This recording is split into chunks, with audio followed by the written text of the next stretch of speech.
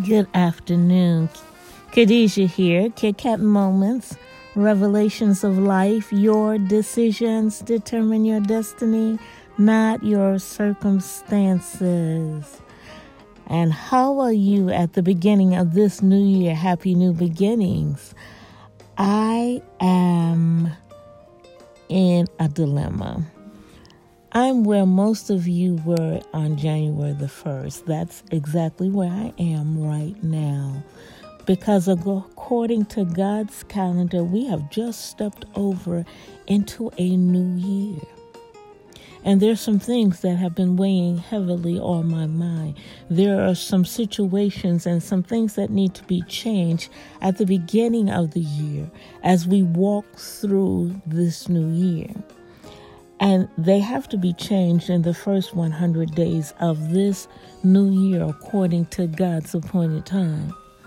And one of them is, I've been thinking about this poem. I've actually been thinking about the person that reminded me of this poem, which was Octavia Spencer.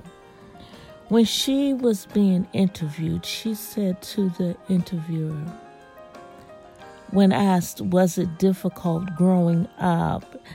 And she said, I simply had to find my Kipling. And now I'm not going to pretend that I'm super smart or that I'm well versed in English literature, so I had to look it up.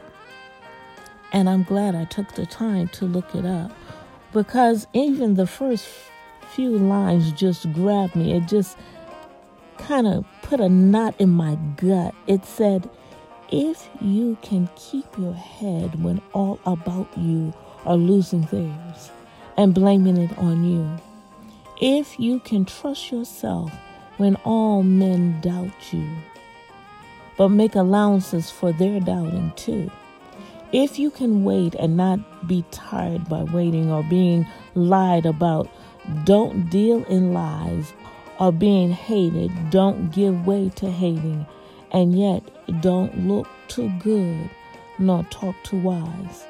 If you can dream and not make dreams your master, if you can think and not make thoughts your aim, if you can meet with triumph and disaster and treat those two impostors just the same.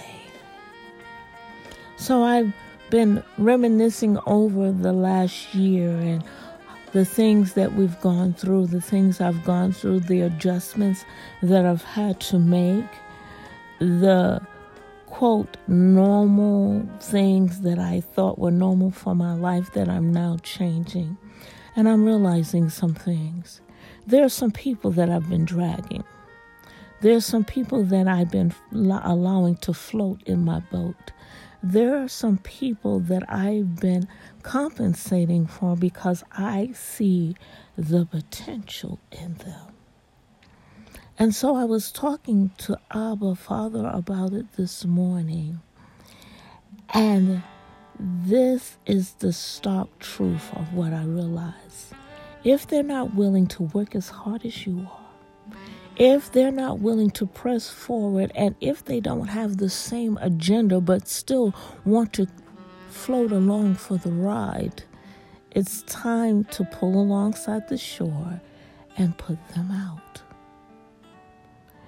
For years, I've always saw the best in everybody. For years, I've always prayed for the best in everyone. And sometimes I've found myself wanting better for them than they wanted for themselves.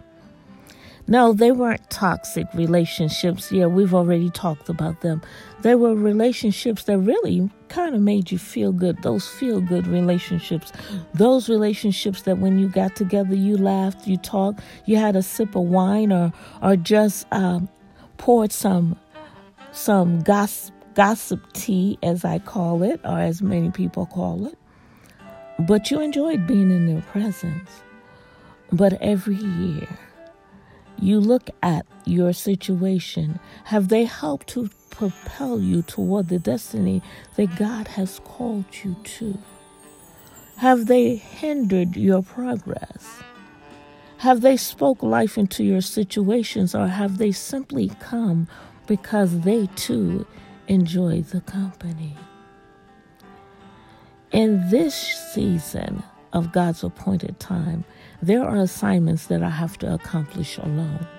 There are assignments that I know that can't nobody go but me. Can't nobody do it but me, because I was the only one that heard the call. And because that is the case, I have to say farewell to some friends. I know every year I say I have a pruning process, but this one is truly not a pruning process. It's a process of I have to move forward. And so we can talk and I will wave at a distance. And sometimes we will be able to come back together and reminisce about old times. But I have to let you go because we're not moving in the same directions. My circle of people that I need to be encamped around is not your circle of people. I'm desiring to fly with the eagles, and you're happy walking with the chickens. I love you. Don't get that twisted. I will always pray for you. And there was something else that Abba reminded me of, and it was when he first called me. The first gift that I was aware of that he gave me was the gift of intercession. The gift of being able to pray for others' healing, to pray for their situations and things turned around. And as I grew in him, the gift grew in me. So therefore, I will continue to pray. I will continue to intercede on your behalf. But this is a time that I must take that walk, and it's without you. It's like that, you know how you remember that picture that I used to love so much, where you saw the footprints in the sand. And the saying said that sometimes, Lord, I saw 2 sets of footprints. But you said that you would never leave nor forsake me. But there were times that I only saw 1 set of footprints.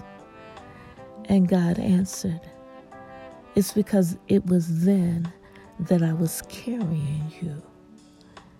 God has been carrying me, and he has taken me, and I've been walking alongside him. And sometimes the world has pressed in so hard that I had to be carried. But there's a point now that I'm walking alongside of him again, because he's taking me to a distant shore, to a destination that he has called me to be able to do what he has called me to do. And that is a soul journey, a journey that I must take alone. So in this season, if I don't return your calls, please don't be upset. If I don't return your text messages, or if I just, because I have an iPhone, just heart them, it's because you know that I love you. But in this season, I must tune my heart to God's heartbeat and let him lead me on the path to where he has called me to be. I love you with the love of Christ. You know who I am. Khadijah. I will still be doing Kit Kat Moments, Revelations of Life. I will still be doing Abba's Conversation with Abba. I will still be doing those things and praying and interceding for you. I love you with the love of Christ. There is nothing that you can do about it. And you have a God bless you fantastic week. Shalom.